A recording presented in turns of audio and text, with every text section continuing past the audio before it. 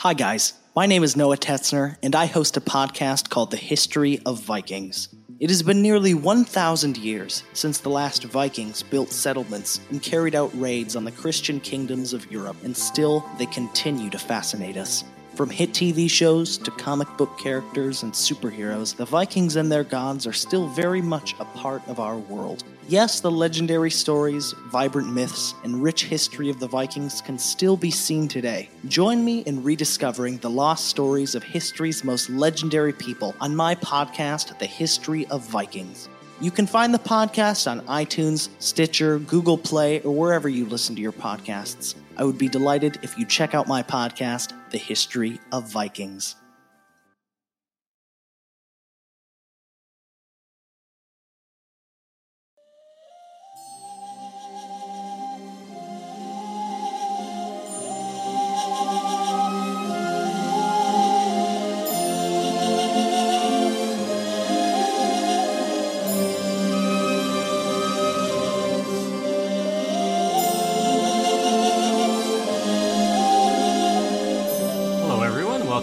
History and Legends. This is Caleb. And this is Andrew. And welcome to our next episode. This is the third on our bio series for Seneca Cayuga leadership in the late 1700s. And this episode will be on a gentleman known as Handsome Lake. Or, as he was known as when he was born, Shaking Snow. It's a pretty cool name, too. Yeah. So Shaking Snow was born around 1735 in the Seneca town of Caughnawaga. That sounds familiar. It's because it's the same town that Cornplanter was born in. You want to know why? Because they were all related. Because they were brothers, yeah. Anyway, we call it today Avon, New York. His mother was Kahonone. Now, Cornplanter's father was a Dutch man. Handsome Lake's father was definitely a native indigenous person. That means that Handsome Lake, of course, is related to all these other folks like Cayasuta, Governor Blacksnake, Red Jacket, Halftown, bunch of other people that we can't mention right now. Now, in Haudenosaunee culture, you might be given one name when you're young, and then as you grow up, you might get another name to reflect your character. And an interesting thing about this is not specific to Haudenosaunee. In fact, dozens and dozens of world cultures have a very similar tradition where you might be given a temporary name as a child, and then as your character builds, you will be given a name to represent the way you act. And that's exactly what happened to Shaking Snow. When he reached a certain age, he was given the name Ganio Deo. And in English, we translate that as Beautiful Lake or Handsome Lake. Handsome Lake sounds nicer. I wonder if it was Beautiful Lake, but they're like, people are going to think that I'm a girl. How about we call him Handsome Lake? In some of the documents, it actually is written Beautiful Lake. It's a synonym. It means the same thing. Now, we haven't really talked about Handsome Lake too much in our previous episodes, even though he's been around. And you may be thinking to yourself, well, why is that? Well, the historian Henry Morgan wrote in his book that Handsome Lake was actually a sachem for many years. But the guy kind of was dull. I don't want to use... Can I use the word lazy? Idle is what he says. He just really never made any big splashes. He wasn't really involved in leading war parties. He wasn't really known as a huge person like other people that were good at oratory, although he was good at oratory like everybody else. So Andrew, you're saying he was a politician that literally just did what he was told by the people he was representing and didn't make any splashes? Wow, he sounds like a great guy. He was present at the Treaty of Canandaigua because, of course, he was a sachem. He was going to be there. And he signed the treaty, also known as the Pickering Treaty. But Handsome Lake also had another issue that plagued a lot of people from his time. I mean, and we mentioned the alcohol thing. It's not like it was only the Iroquois. There were plenty of drunk Dutch people and drunk Pennsylvanians and drunk New Yorkers and drunk, Irish people. There were drunkards everywhere in this time, so it's not like that we're just talking about a stereotype. This was a huge issue across the board. The amazing thing was just the amount of alcohol that people consumed back then. I'll give you an example. A sailor would be given like a rum allowance of sometimes 3 pints a day. And I don't know how much of you drink hard liquor, but if you drank 1 pint of rum, you would probably be on your butt for the rest of the day. The difference was a lot of the European people had been drinking a long time and worked up some sort of tolerance to it where they could still get drunk and still have some sort of control of their actions. Meanwhile, Native Americans who never had developed a real tolerance for alcohol could literally have 1 drink, and it might be the equivalent of somebody else having 5 drinks. And a lot of us know people who still are like that today. We make fun of them and say they can't hold their liquor. Yes, but couple friends, couple siblings will have 1 beer and they'll be on the floor giggling, and it just happens. And so it just became a much bigger problem for the Native Americans, especially when you had people constantly encouraging it. So throughout this whole time, Handsome Lake has no particular thing that stands out. He was born in the 1730s, so that means just like his brother, he's lived through the French and Indian War, he's lived through the American Revolution, and nobody's taken any note of him. But things change at the end of the 18th century, because in the year 1799, Handsome Lake is staying on the tract of land that his brother Cornplanter had been given by the state of Pennsylvania on the Allegheny River, and he got sick. And he didn't just get sick, Andrew, he got sick. He thought he was on his deathbed. And he was in his mid-60s at the time, so it would not be uncommon for a mid-60-year-old guy to get really sick and just die. So while he was in this half-coma, terrible flu or whatever it was, he claimed to have had a vision. And in this vision, the Great Spirit visited him and sent 3 heavenly spiritual beings to stand by his bedside. They came up to him and they told him to get out of bed, and they offered him fruit from different berry bushes that they were holding. And after he picked and ate them, he got better, completely healed, restored to whole health, no longer bedridden.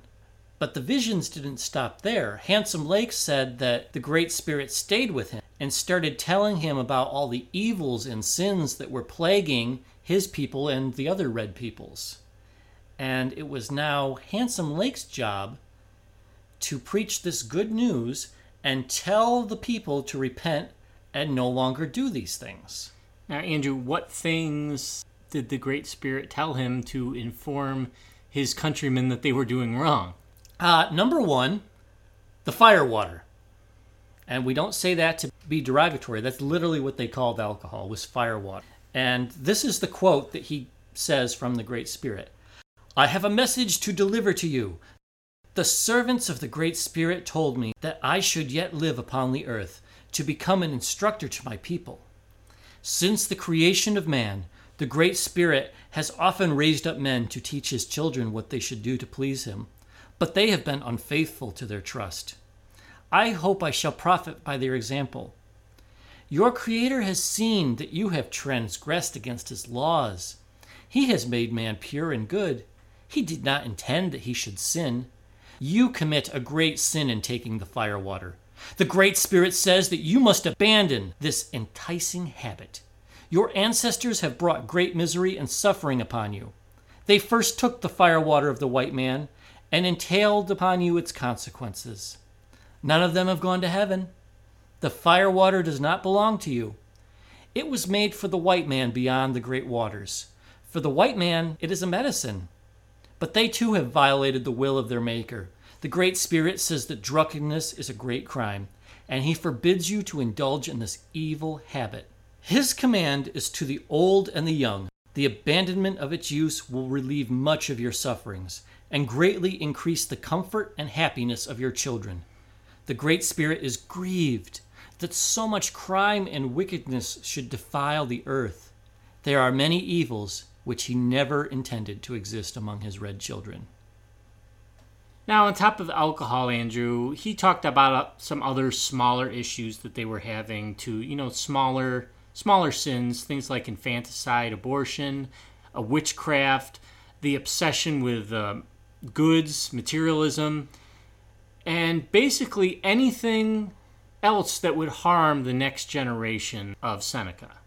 And he warned them that if they did not raise their families, then there would be no next generation to take over, and their culture would literally perish from the earth. There was actually a certain herb that the women would take to induce miscarriage. And so he called that a witchcraft to cause abortion. And so he was saying, I know we're living in a horrible state right now, but if we keep killing our children, there won't be any Seneca left, and we're just making the white people's job easier for them. So those issues really kind of hit home. He said we need to raise good, moral families. And on top of scolding people for the moral issues, he also scolded the other leadership for selling off the lands in these preemptive rights that have happened several years before. Because on top of scolding the people for their poor moral decisions, he also scolds the leadership amongst the Seneca due to the poor land sale deals that they have done for the past several generations. It's become pretty clear that the Canandaigua Purchase and the Morris Reserve and all of these other treaties and land purchases have pretty quickly shrunk the domain and the power of the Iroquois nations. And he said, quote, "Whoever sells lands offends the Great Spirit and must expect a great punishment after death." And this just goes to show you a lot of people have said this in the past, that the Great Spirit created all men, but he gave this land to us, and he gave the white man their land over there. And we're supposed to look 7 generations in the past and look 7 generations in the future. And where are we going to be in 7 generations if we continue down this path? Some other things he spoke out against were things like lying, being a hypocrite, a ne'er-do-well. This is probably one of my favorite quotes. I posted this on Twitter last week. Quote, "Speak evil of no one. If you can say no good of a person, then be silent. Let not your tongues betray you into evil. Let all be mindful of this, for these are the words of our Creator. Let us strive to cultivate friendship with those who surround us. This is pleasing to the Great Spirit." Andrew, just say, if you can't say anything nice, don't say nothing at all. That's exactly what he said. In our age of social media on Facebook and Twitter and all this other stuff, if we just adhered to this one thing, how much more stress-free would we all be if we just didn't complain about other people and other things? Handsome Lake wasn't all about what you shouldn't do. It wasn't all a bunch of don't do this and don't do that. He also said that we should reinforce good virtues, things that strengthen their society, like being faithful in your marriage, adopting children and taking care of orphans, being caretakers of your elderly parents, and encourage the parents to actually raise their children with good morals. He said that we should give thanks to the Great Spirit daily for every day that we get to see a new sunrise. This message and different revelations that he claims to have become compiled into a whole new moral code and law. And today it's known as the Code of Handsome Lake. In modern times, they would call this the Longhouse Religion, which is one of the first documented indigenously created religions in North America. One of Handsome Lake's huge fans was a guy named Thomas Jefferson. He actually writes a letter to Handsome Lake dated November 3rd, 1802, and this is what he says. "Go on then, brother, in the great reformation you have undertaken. In all your enterprises for the good of your people, you may count with confidence on the aid and protection of the United States, and on the sincerity and zeal with which I am myself animated in the furthering of this humane work. You are our brethren of the same land. We wish you prosperity as brethren should do. Farewell." So Jefferson really saw that Handsome Lake was trying to help his people, and after meeting with him in Washington, D.C., he really encouraged him to keep it up. Another thing that Handsome Lake mentioned in his sayings was that he really liked George Washington, or as he called him, Town Destroyer. Now, that doesn't sound like a very endearing name to refer to somebody that you like. In fact, a lot of people, when they read about Handsome Lake referring to George Washington as town destroyer, a lot of early historians and people that weren't too well read thought that he was referring to the fact that Washington had commanded the Sullivan expedition to come through Cayuga territory and Seneca land burning in 1779. But in reality, this name does not come from there. This name is much older. In fact, this name comes all the way from George Washington's grandfather, which received the Iroquoian name Town Destroyer. And Washington was then bestowed his grandfather's name in the French and Indian War by the Iroquois. So he's just referring to something that happened years ago. This had nothing to do with the campaign of 1779. And who's the one that gave him the name? Gayasuta. Gayasuta, who is Cornplanter's uncle. So Cornplanter knows exactly who George Washington is. He's heard the stories. That being said, why the heck is Handsome Lake such a huge fan of Washington, the guy that did order all of the villages to be burned? Well, you see, after the American Revolution, the Six Nations are left high and dry. The British sign all the Iroquois lands over to the U.S. in the Treaty of Paris in 1783. But Washington makes it really clear that the Iroquois are not conquered vassals. They're still an independent group of nations, and they need to be treated as such in a fair and open way. He said there's going to be no more war, no more killing, and Handsome Lake really appreciated that Washington had this open dialogue, that he had reformed his thinking. People can change. Washington had been through the war, and he did order the villages burned, but now he says he really wants a fair deal, a good shake. And Handsome Lake was really grateful for the olive branch. So in one of these visions, Handsome Lake claims that he saw George Washington. Remember, Washington passes away about the same time that Handsome Lake is having these visions. In his vision, Handsome Lake sees Washington sitting on a porch with his dog, just outside the gate of Indian Heaven. I imagine he's probably sitting in a rocking chair, holding a glass of sweet iced tea, right? That's how I picture it. Handsome Lake says that George Washington is there just outside the gates, and he's content. He gives a kind look to everybody that passes by into the gates, but never says a word. And people ask, well, why is he here? Handsome Lake says, because he spared the Haudenosaunee homeland from removal after the war. He was given the honor of being the only white man to make it that close to Indian Heaven. So, the next time you're on Jeopardy and they ask who's the only white guy to get close to Indian Heaven, the answer is George Washington. Although most answers for colonial history are either George Washington or Ben Franklin, I found. Handsome Lake also had a knack for oratory. He wasn't as famous as Red Jacket, but he told parables to get his point across.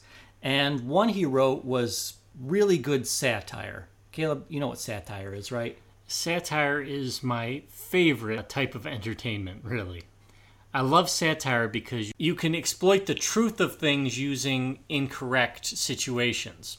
So that's what this story is. It's satire. We know it's not historically accurate, but it's a story that encapsulates and shows a moral or a truth that's just below the surface. This parable, it's known as The Man in the Golden Castle, and he tells the story of a young minister in Europe who's looking for God.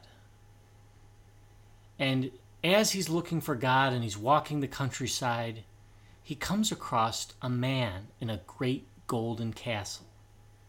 And he says, "Who are you, my lord?" "It is I."